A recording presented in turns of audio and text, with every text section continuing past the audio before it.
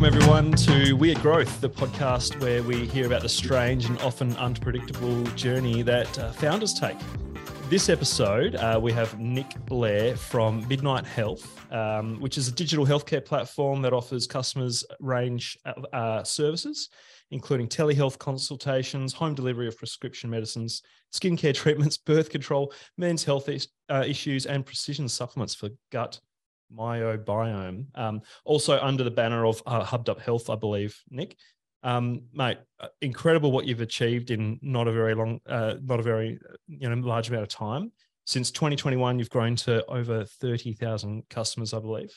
Congratulations on what you've achieved. Thanks so much for being on Weird Growth. Yeah, thanks for having me. We've actually ticked over 50,000 customers now. We've been on I guess February was our 2-year anniversary. So we've certainly had a pretty fast and furious couple of years, I guess, since we launched the company. So yeah, it's been great. And thanks for having me. Yeah, no, it's really excited for this chat, especially in this health and telehealth space. Very exciting industry at the moment in Australia, in particular. Maybe would you mind introducing yourself and how have you come to do what you do? So I guess I have personally gone through quite a journey as an entrepreneur, I suppose. Realized quite a few years ago that trying to build things and start something from nothing was something that I really enjoyed. So 2008, 2009, I started a whole bunch of different startups, I suppose, or projects. I don't know if some of them were big enough to be categorized as a startup, but had a whole bunch of failures over those couple of years, but all the lessons that come with that. And so taking those lessons, went and got a job when I finally ran out of money after 2 years of trying to start, a few different online businesses. Yep. And then, in 2011, I started a digital agency called Search Factory. And so that one, I guess, ended up having a bit more success than my previous startups.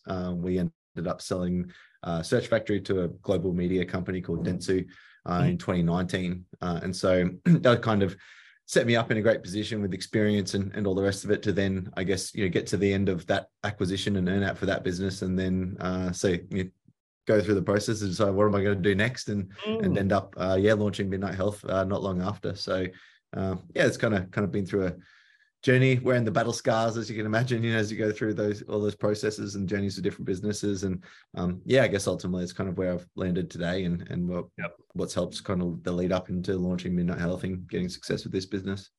Wonderful. But isn't that good? You've really lived that entrepreneur's journey of, every step that you take is a lesson and another sort of string in your bow that you take on to the next project that you learn from and improve every time.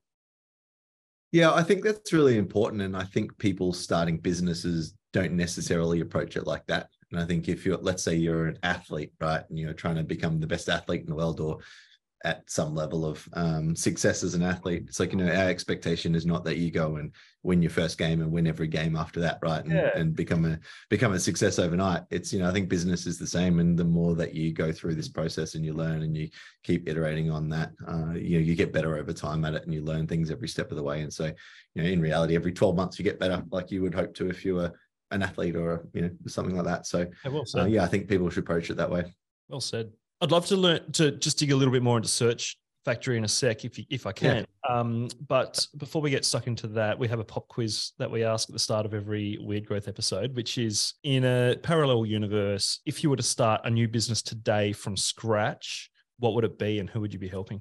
That's a very interesting question.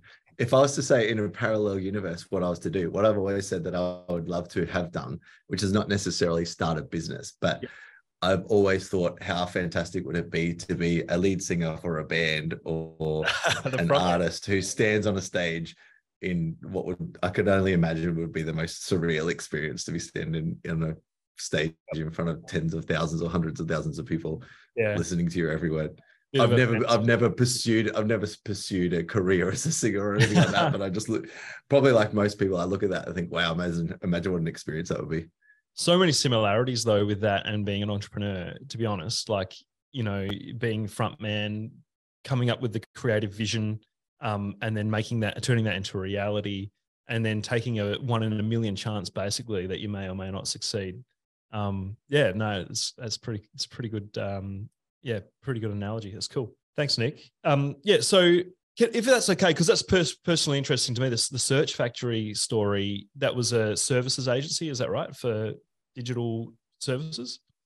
Yeah, yeah, that's right. So it started kind of in, I guess, early search marketing and those types of areas, and then kind of continued to expand to become more of a full service digital agency over time. But yeah, service-based agency And business. any particular And so, types yeah. of clients? Look, we kind of had quite a mix of clients, clients in travel, people like Flight Centre, Super Amart, other sort of big Australian brands, a lot of e-commerce companies and things like that as well, law firms, accounting firms, stuff like that. So yeah, that's kind of grew with the business as a business kind of had a really good first 5 years to the company, which sort of when we then started ending up in the acquisition discussions. Well done. And what did that teach you growing a business like that? Because it's very different to a very scalable online software business. Services is a different game, isn't it? Yeah, well, I mean, interestingly enough, one of the things that it taught me was I got to the end of that and said, look, that was a great, we did well out of it. It was a great, kind of business to sink my teeth into growing something to the size that we did and all the rest of it. But it also taught me that I don't want to start another service-based business. So I think, a service-based business is great because you can start it at low cost. You can, it's great first business or first couple of businesses for someone where you can be the product yourself. You are the product. You can sell your time. It costs reality, it probably cost me $600 to set up Search Factory. So, there's a lot of benefits when you start a business like that, but you also realize the limitations of scaling a service-based business, right? And so, from when I got through the end of that, there are a lot of lessons that came with it. How do you build a culture in a business? How do you scale a team? How do you improve the ways of working? What technology do you use to support growth and make things more efficient?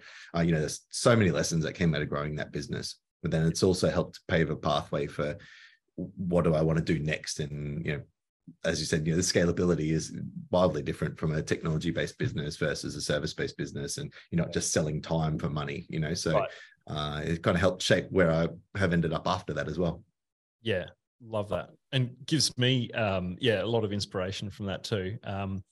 Especially working in, Ammo focuses on startups, and a lot of our clients are doing incredible things in that space, and we'd like to think we're part of that culture, but there's always going to be that restraint. The unit economics is the more hours you sell, the more people you need in the team. So it's very linear as opposed to potentially parabolic. But no, how did it feel? How did the acquisition process feel to you? What was that like? It was really, great. Obviously, we went through, we were acquired, but it also came at a time when we were starting to think that way too. Because the reality is that when I first started the business, it was at a time where the people that we were competing with, when we went to pitch for clients, weren't the big agencies. So it was an early stage of digital agencies, digital marketing, where our clients were looking for specialists in those areas. And what happened is that over time, over the 5 years since I started the business through to when we got acquired, we'd start turning up to pitches where we're now competing with your MediaComs and your iProspect and Dentsus and your OMDs and all the big media groups who now all of a sudden were trying to capture the digital budget just like they had the above the line. So we could see that landscape changing. And so from my perspective and our perspective, we're like, there's also a point where you either join the big guys or they take you out. And so, I think there was a right, how do you scale the business from here and find the right timing to get acquired? And I think that was it. And so it happened, and it turned up at the right time where we saw opportunity to drive growth off the back of becoming a part of the big group as opposed to competing with them as the landscape started to change.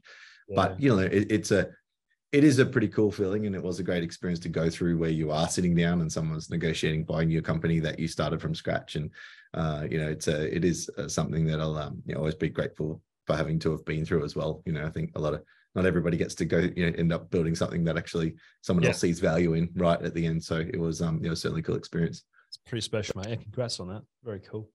Well, moving over to Midnight Health and Hub.Health, what's the big problem that you're looking to solve with that business? Yeah, look, there's a few things that make up our mission statement for our business, right? A huge one is accessibility to care.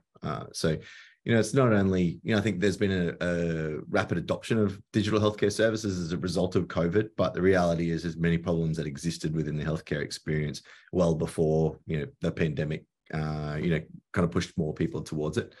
Especially in a country like Australia, but also worldwide, there's a huge accessibility problem for people who live in areas where it is difficult to access care.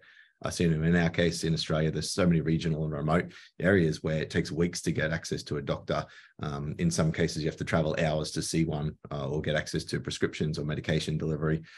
So, there's the accessibility problem. There's the fragmentation of the healthcare experience, when you're moving through, whether you're seeing a GP or going to a pharmacy or working with multiple GPs or specialists, there's a fragmentation of your healthcare data and the healthcare experience. Yep. The other thing is that it's not a, in many cases, it's not a great customer experience. And the reality is, in most of our lives, we're now at the point where technology has gone through this, rapid innovation over the last 5 to 10 years to a point where, on our phones and in our pockets, we can have our food delivered, we can have packages delivered, we can, have a great experience, whether it's even, through things like e-commerce shopping or whatever it might be. And so we've come to a point where, I think healthcare is the last or one of the last industries to actually go through this, innovation and technology adoption that can really improve the experience for the customer or the patient. And so that's ultimately so slow to adopt new tech. It seems very conservative. Look, there's multiple reasons, and as we've got more into the industry, you understand why. But it's heavily regulated. It's there are challenges with technology. It's been slow. Hospitals, GP practices, other components of healthcare delivery have been slow to adopt new technologies. And I think, and the flow-on effect of all of that is it means that it is actually quite difficult to pull those all together and create a great experience. So you've got many, old systems and incumbent systems that have kind of also restricted the ability for, the industry to kind of move forward and create a great experience with the patient at the center of it. Yeah. Oh, it was amazing. Like, just as a little, personal anecdote, I was at the Perth Children's Hospital yesterday with our 1-year-old. Nothing serious. She was in for some tests and things. And, it's a brand new hospital, built only a few years ago. It was going to be, the state of the art kind of facility in the state. And, like the booking and checking in system for different appointments and things is incredible. They have an app where you have like all your appointments in a day and it sends you like reminders, like just as you'd expect the sort of kind of customer experience to be in this day and age. And then, we got in and saw one of the specialists and he needed to write a little referral to go down and have a blood test. And you could see he's got, software there to do it all. And you'd think it would be one of the easiest things, but he had to find the right document, connect it with with my daughter's like sort of records, and then print that form so that he could sign it. And it took 5 minutes for the poor guy to get the printer to work. And this is, a guy whose time is extremely in demand. And he spent 5 minutes trying to figure out how to print a form so he could sign it and send us down for a blood test. So there does seem to be this like multiple, like really siloed systems all through the whole health system that just don't talk to each other, and some are way better than others. So, yeah. And I think that's part of the challenge, right? Because it is, and part of the challenge as a startup in this space as well is going, there's so many problems to solve that you need to narrow your focus and your prioritization into those things where you think you can have an impact, can get growth from, because there's as you said, it's like one part of that experience that you had has gone through the process of embracing technology and creating a great experience for you, but then it falls over as soon as you get to the first weak point in the process and you try to move from one area of care to another. Yeah. So, that's a broader problem that's going to exist for quite a few years, ahead of us. But that's the challenge. That's the challenge and the opportunity at the same time, when it comes to digital healthcare and improving the customer, patient, and clinician experience. Exciting. How did you make the call to get into health? What was the sort of prompt to have a crack at tackling this big behemoth of a problem? Yeah, so as I was coming through 2019 and getting towards the end of the earn-out process and acquisition with Search Factory, and having a look at which vertical or industry that I wanted to move into next and launch another business. And I tend to look at what's happening in international markets, because Australia is always a few years behind the rest of the world. Yeah. And so there's a lot of traction starting to exist in America and the UK around, digital healthcare businesses, remembering this is pre-COVID, obviously. There's businesses like Hims and Hers and Roe in America that were getting a lot of traction by, focusing on these direct-to-patient kind of healthcare models. And so, that is ultimately the driver of, why we had a look at this and said, hey, this is, an opportunity. This is going to get traction here. Surely it's going to make its way into the Australian market, but not only Australia, but many other markets around the world where surely healthcare is going to go through this process. And so that was kind of the starting point. And so then as we were building out the model for the business, myself and my co-founder Matt, we were building out the model and we said, what are the biggest problems we can solve at the start? We started with women's healthcare. So we actually have 4 different brands that sit under Midnight Health now. So we have Hub.health, which you mentioned earlier. We have stagger.com.au, which focuses on men's health. And we have yuli.com.au, which focuses on women's health, and vitality.health, which is our gut health supplement product. And so we launched with Yuli first because we said, we had a look around the space. We said there's a bigger gap in the women's healthcare market. And part of that was, launching Australia's first emergency contraception delivery service, along with telehealth prescriptions and medication delivery for contraceptive pill, thrush treatments, herpes treatments, things that people would be looking to access discreetly online and fit the model well for people that were going to be early adopters, I suppose. And so while we were building that model, we then also went into the first lockdown for the pandemic. And so it was kind of like the stars were all aligning to, if there's a right time to get stuck into launching a digital healthcare company, this is going to be it. And so that's when we went full steam ahead from there. What was the technical process you went through to identify that market opportunity and that part of the market wasn't served very well? How did you decide that? So we did a few things. I mean, we went through, obviously looking at the competition that existed in the digital healthcare space. So there were a couple of male specific brands that had started to pop up in digital health, had only kind of just come to market. There was a couple of more broader. Yeah, your pilots and Moshes were sort of already in market at that point in time. There wasn't many, if any, really female-focused brands in the healthcare space. We also went through the process of, just doing user research and focus groups and having discussions with, women around challenges that they've focused with healthcare and accessing healthcare services. And emergency contraception was one of the things that kept popping up.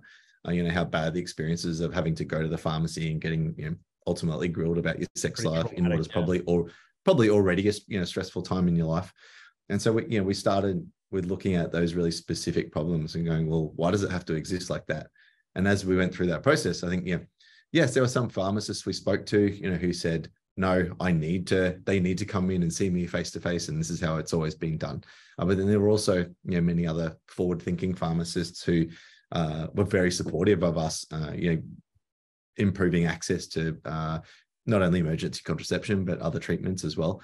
And so that gave us enough conviction that, look, we could create a model around that and create a business around that. And so it was kind of a combination of many different things. And then when we launched Yuli to market, we got a lot of press because of the fact that it was Australia's first emergency contraception delivery service, among other things. And that kind of gave us a good launch and kickstart to the business.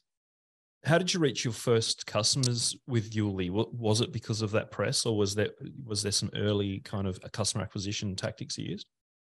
So I mean, the good thing is someone who's come from kind of a marketing and technology background, I guess that's an advantage, I suppose, when it comes to launching an online focused business. So the biggest push we got was from press at the start, but we also started picking up customers just before that by running some paid search campaigns, paid social campaigns, used those to gain some traction, make sure everything worked the way that it was supposed to before we did our push in the press. We didn't want to pick up a whole bunch of press and then have everything fall over because the platform didn't work. So we did a soft launch with search campaigns, things to be able to kind of taper and manage the amount of growth in customers that we got through the business. Yeah, I love it. It's sort of, you can tell when you're onto something that is going to capture people's imagination, when they're already kind of searching for a solution to the problem and they're not quite sure what it is. So there's already a pain point they're trying to solve. And then when you come up with a unique and slightly edgy and almost like out of the box solution to it, and it's PR worthy, then you've got a good combination there of potential product market fit. So it sounds like you hit on that early on. That's really cool, mate. When did you realize, hey, we're onto something, this is getting serious? Yeah, look, I think that first couple of months when we started picking up traction, and we had a way bigger vision for the business, which is where we're heading. As time moves forward and we keep building out our product roadmap, our whole view and the problems that I mentioned earlier that we're trying to solve, leans into wanting to build a complete healthcare ecosystem that you can access, through a single platform. And so that's where we're heading. But you obviously need those points in time from the start, and each step of the journey that still validate, the journey that you're on or the goal that you're trying to achieve. And so, that first couple of months when we launched our first campaigns to market, we started acquiring our first customers. We had the big push from press when Yuli went to market. As the revenue and the customer volume started growing each month, that's when we kind of started getting more and more confidence in terms of what we were doing as a business, and then ultimately went to market to raise some capital from there. Can you talk me through a little bit more about the PR process? I mean, how did that work? Did they find you, or were you a little bit proactive with it? And how did you leverage that to its maximum effect? Yeah, so we worked with a PR agency at the start.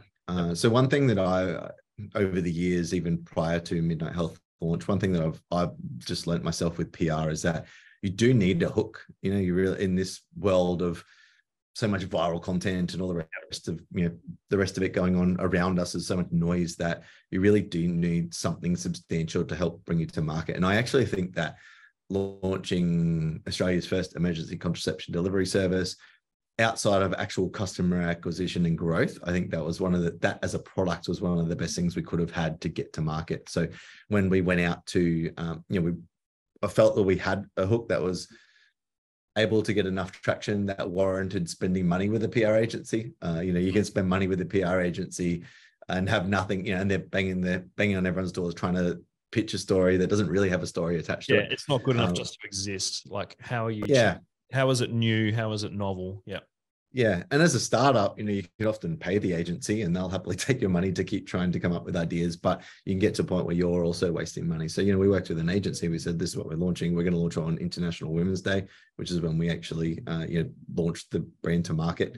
And so all those things combined set us up to be able to, speak to or get enough positive response from journalists, prior to launch, and have people on embargo ready to go on International Women's Day when we launched the brand. So, all of those things pulled together made for a very successful launch.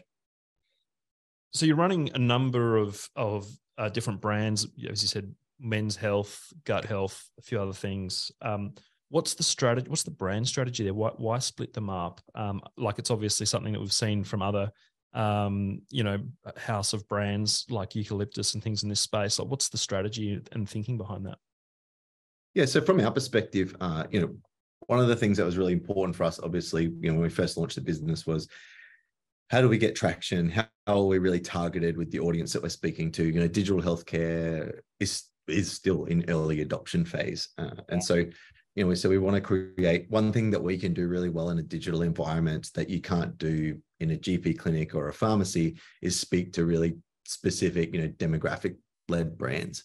And so when we launched Yuli to market, we're targeting young women, we're talking about sexual health, talking about body positivity. We're building a brand that really resonates with and speaks to the audience that we are targeting with that brand. And so that's how we've brought Yuli to market. And I think that's helped us cut through against your typical healthcare brands or experiences, and that's allowed us to work with ambassadors and influencers who resonate with what we are trying to be as a brand, and that's helped us to gain traction and get people on board. And so we did that with Yuli, and then we've done a similar thing with Stagger, targeting the young male audience.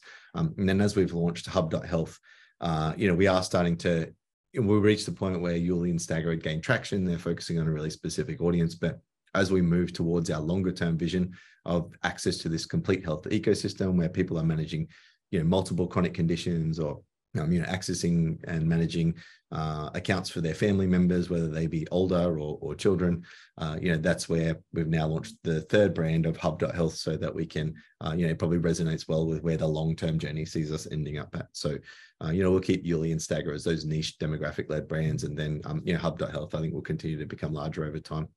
Yeah, love it. Yeah, it's actually really worthwhile for anyone listening or watching to go and have a look. We'll leave the links to the different brands in the show notes, but you can really see the thought that's gone into targeting those different demographics and markets, and see the design outcomes that come from that. It's actually really, it's all the same business, but it's been done really elegantly, Nick. So, well done on that, mate. Yeah, thanks. You're also backed by NIB. Recently, they invested around in you guys, which is really cool to see, especially for health in Australia. How did the partnership start with them? How did you get on their radar? Yeah, so after we launched Yuli as our first brand, as I said, spent a couple of months trying to build some traction and getting momentum, making sure everything worked the way that it was supposed to. Yep. And the next step for me was, one of the challenges that I mentioned earlier is, if you start a service-based business, your startup costs are pretty low, right? You can get traction, sell your time, become profitable straight away. If you're trying to tackle a scalable technology business, quite often that comes with needing, a lot of resource in terms of people, technology, marketing, budgets, all the rest of it. So, when we started the business, there was always a view that, we'd be looking to raise capital pretty quickly, but we wanted to build some traction prior to that. So, after we launched the business in February 21, then probably April 21, I was knocking on everybody's door, hassling people on LinkedIn, going to as many events that I could, pitching the business wherever I could, so that we could, ultimately try and raise our first capital round. And we were looking to raise $2.5 million in that first round. Went through, I definitely had over 100, 120, 130 pitches, I think, and meetings with different people. Through that process, ended up speaking with NIB. And then, after a couple of meetings with the NIB team, there was clearly an alignment between our two businesses in terms of where NIB want to go in their future and become, let's say, more of a healthcare provider company alongside an insurer. And then their roadmap and our roadmap were very similar, and we had similar visions to where, digital healthcare could head. And so a big part of our process for raising our first round was not just trying to get money, but finding a company that would be a good strategic partner longer term. And we've certainly found that with them. So in November 21, they made their first investment of $4 million, which was $1.5 million more than we we're actually looking to raise at that point in time. And then they invested another $12 million in July last year as well. So we've had $16 million investment from NIB to date, which has been great. And as I said, it's not only the financial benefit, obviously, that we've needed in terms of resource to keep growing the business, but there's a lot of other benefits come with a strategic like NIB, who've got 1.2 million customers, who have a really great team that we can access, in terms of resourcing and stuff. So they've been a really great partner. Definitely. That's very cool. The big health insurer here in Western Australia is HBF. And it seems like these big sort of incumbent health insurers are getting to the point where they need to do things a little bit differently to acquire new customers. Like there's a lot of young people dropping off private health. There's a lot of old people who aren't around anymore. They're done with their services with the health insurer. So that they need to find innovative ways to sort of grow their customer base and shift their direction. So it sounds like NIB's done an awesome job getting involved in you guys. That's exciting. And what could possibly be next for the future? I mean, you've established a number of really cool niche brands, plus you've got the Hub.Health, which is driving in that general sort of telehealth sort of space. Partnership with a big insurer. What's the vision for the future? Yeah, look, I think the broadest version of our vision is that we want to build a complete health ecosystem that will allow you to manage your health and become the starting point for managing your health. So our product roadmap is never ending. The reality is we've probably got, a 10-year product roadmap that we've already mapped out, right? And that's obviously subject to change, but there's no end to that insight. And so, right now we have about 23 conditions that we offer telehealth prescriptions and medication for. We do medical certificates. We do repeat scripts for over 2,000 medications. And so the roadmap from here is integrating pathology specialist and imaging referrals. How do we integrate digital health programs to support medication delivery? introducing new conditions that we're treating, integrating with physical clinic environment, so that if we can't help somebody in a digital healthcare environment, we don't just send them away, but we help them book an appointment and move them into the offline world as necessary. And I think from our perspective, we want to get to the point where when you need to access any healthcare service, you come into our environment first, and then we help you navigate and coordinate the care that you need. And the one thing that we think is really interesting from that, and is a really great opportunity to improve the health of Australians and potentially people globally, is how you use the data to move into preventative health. And so if you're at the point where somebody is using your platform to manage most aspects of their health, how do you take that data and then say, understand whether somebody is showing early signs of a chronic disease that maybe you could prompt them getting tested for, or how you could help them manage something early so that you can get better health outcomes. And I think that's a really great opportunity that's missed in a lot of the current environment, which technology can scale and help us to improve our overall health outcomes as well. So I think as we continue to build out the platform, things like that become really interesting. And where are you seeing your new customers? How are people finding out about your brands at the moment? Is it lots of different channels? Is there one sort of tactic that's working really well?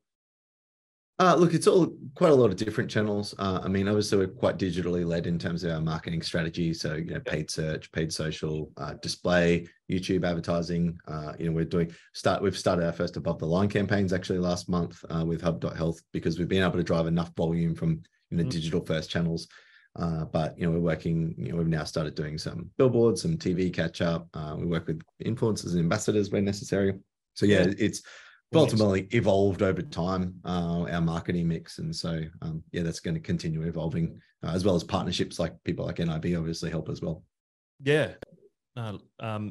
It's definitely once you get to a certain scale, it starts making sense to do outdoor and some of those traditional things, which might not necessarily be performance-based or measurable, but it drives that whole sort of brand awareness. And then when they do come across the digital assets or whatever it is, they're already primed and ready to go and familiar with the brand. And I think you don't want to lean into that too early, right? I think the brand marketing or above the line is, depending on what your product is, they're typically going to have lower performance, but more long-term benefit. So we sort of have waited a couple of years really to move into those channels. Yep. And so with the digital platforms, there's a lot of restrictions on things like health advertising. What are some of the lessons you've learned with using those platforms for your customer acquisition? Oh, there's definitely a lot of challenges in marketing TGA, or working within the TGA guidelines for how you can advertise different services. So there's a lot of work we've had to do in building out pretty comprehensive internal checklists when it comes to TGA advertising guidelines and what we can do with marketing healthcare services. So we've certainly had to work out, how do we talk about certain conditions? How do we market certain conditions? You have things like contraception, for example, can't be marketed in some global markets where a policy team for Instagram or Facebook or Meta create a policy, but then in Australia it can be marketed, but then you still run up against the being banned in platforms or having your accounts taken down and all the rest of it. So there's certainly challenges that we have to navigate when it comes to any kind of marketing of healthcare services. Yeah, no, it's a good thing in a lot of ways as well, because it stops a lot of those cowboys and those who are considered and do the right thing by the consumer in particular, can still play in that space. So that's good. What's one big piece of advice you have to founders who are looking to get started or looking to grow? Look, I think one of the things that I think feel that I've gotten better at over time by going out to start multiple businesses is actually really understanding and building a good model to begin with. So sometimes I often meet other founders who have already jumped into building a website, launching a business, all the rest of it, and haven't really worked through their own, unit economics or understanding how that business scales, or, not factoring in the cost of wages if they got, if they did need more staff to start helping them. All of a sudden you might have a 40% margin, but that 40% margin might not actually work if you've got to increase your cost by 60% to actually be able to scale the business and scale the product. So I think there's a lot of really understanding your financials and the modeling for the business before you kick off is is honestly one of the best things you can do, because I think that sets you up to have the best chance at success when you actually kick off. One of the most common things that I see is people not factoring in an appropriate cost per acquisition for a customer. And I think that's people think they're going to acquire a customer for $2 when in reality it might be 100, and that can blow out your projections wildly, to start with. And how are you going to scale the business to hit 100,000 customers? I think you need to start with that in mind. Such a core concept, which I'm constantly teaching and sharing is the LTV versus CAC, and it's just a disconnect from reality. But it's also understandable. A lot of people haven't run digital marketing agencies before and haven't even run paid pay-per-click ad campaigns or whatever the process is that they're going to acquire customers through. But it does require more than just technical expertise in whatever you're building, or industry expertise, a bit of commercial acumen to understand that you need to acquire customers, you need to find and reach them, give them the right message, change their behavior, and then get them to pay for what you're doing before you can really do anything else. It is definitely having that holistic view. That's great advice, Nick. Yeah, and as I said, I didn't start like that either. It took many a goes and lots of lessons to get to the point where that's how I approach starting a new business now. But I think it just comes over time, right? Yeah, and I think if people can have that mentality that this whole process is a learning journey, and your job as an entrepreneur is to learn what those puzzle pieces are, and then click them together. You're not going to have all the answers from day one. If we all had the answers from day one, we'll all be billionaires. And exactly, you've got to work through it. It's not just like, as you say, it's like an athlete training over years and years. Yeah, and I think that, and people look at that, there's a journey within the business, and then there's also potential journey with multiple businesses. And so you've got to, if you set out from the outset like that, then you'll approach everything, with a different mentality, I guess. Can I just ask, are you based in Queensland? Is that right? That's correct. Yeah. Yeah, cool. We were over there in Brisbane last year, and just blown away by the tech ecosystem in Brisbane. And I was just hoping that if you could give us a quick overview of like what's happening in Brisbane at the moment. Why is it it just feels like there's very buzzy and very exciting over there at the moment? What is it about Queensland and Brisbane that drives that? Yeah, look, I think Brisbane punches above its weight in terms of startup scene and the businesses that people are building out here compared to other locations. I think one of the things that I think happens within the Brisbane market is that because it is maybe a smaller market, that creates more of a willingness of people to connect with each other, to share contacts, to help each other try and grow and build.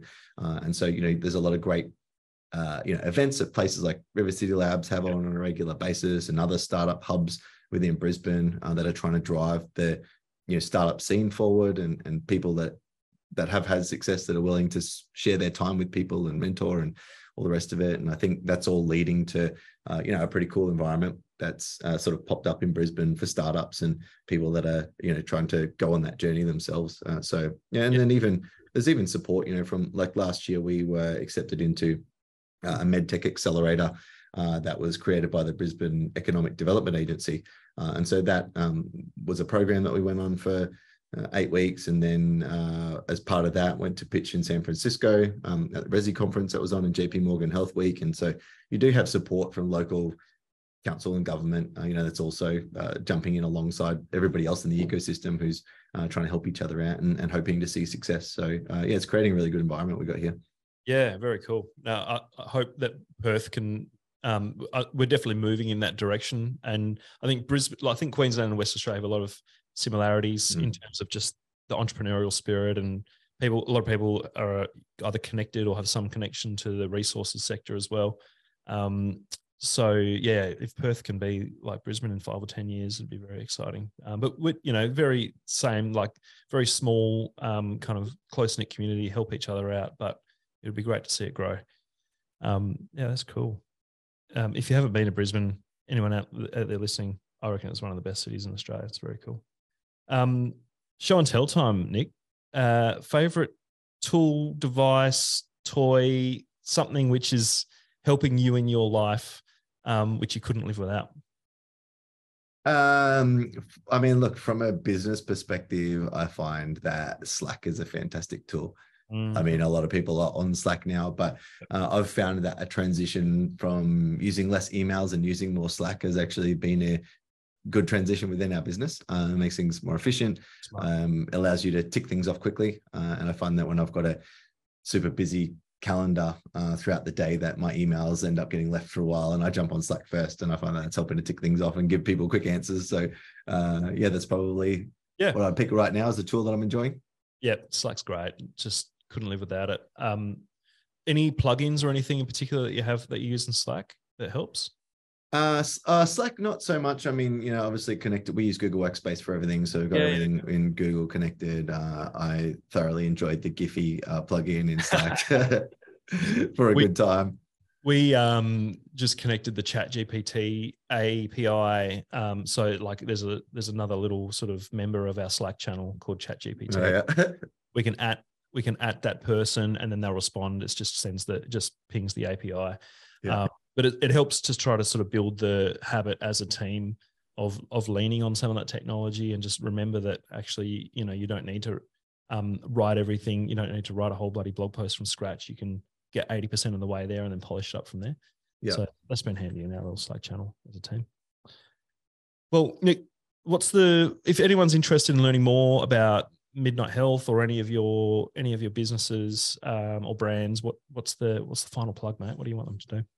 Oh, look, I mean, you can jump on midnight.health, which is our corporate website, probably due for an update, like I think most people's corporate websites are. But otherwise, jump on LinkedIn, follow Midnight Health on LinkedIn, follow me, connect with me on LinkedIn, usually trying to share as many updates as we can. So really keen for people to follow our journey, and hopefully we continue having good news and success, and we can share that with you all.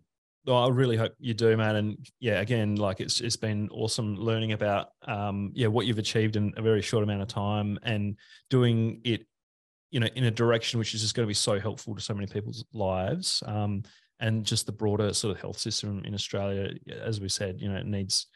There's so much room for improvement. So thank you for everything that you're doing. Thank you for sharing your story on Weird Growth today, and continued success, mate. Thank you very much for being on the show.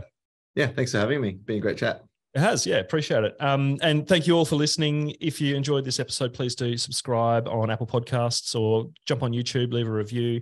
If you're watching on Spotify, or listening on Spotify, there's a way to rate us as well. I'd really appreciate all your support. But until the next episode on Weird Growth, I'm Cam Sinclair. Thank you, Nick. Bye-bye.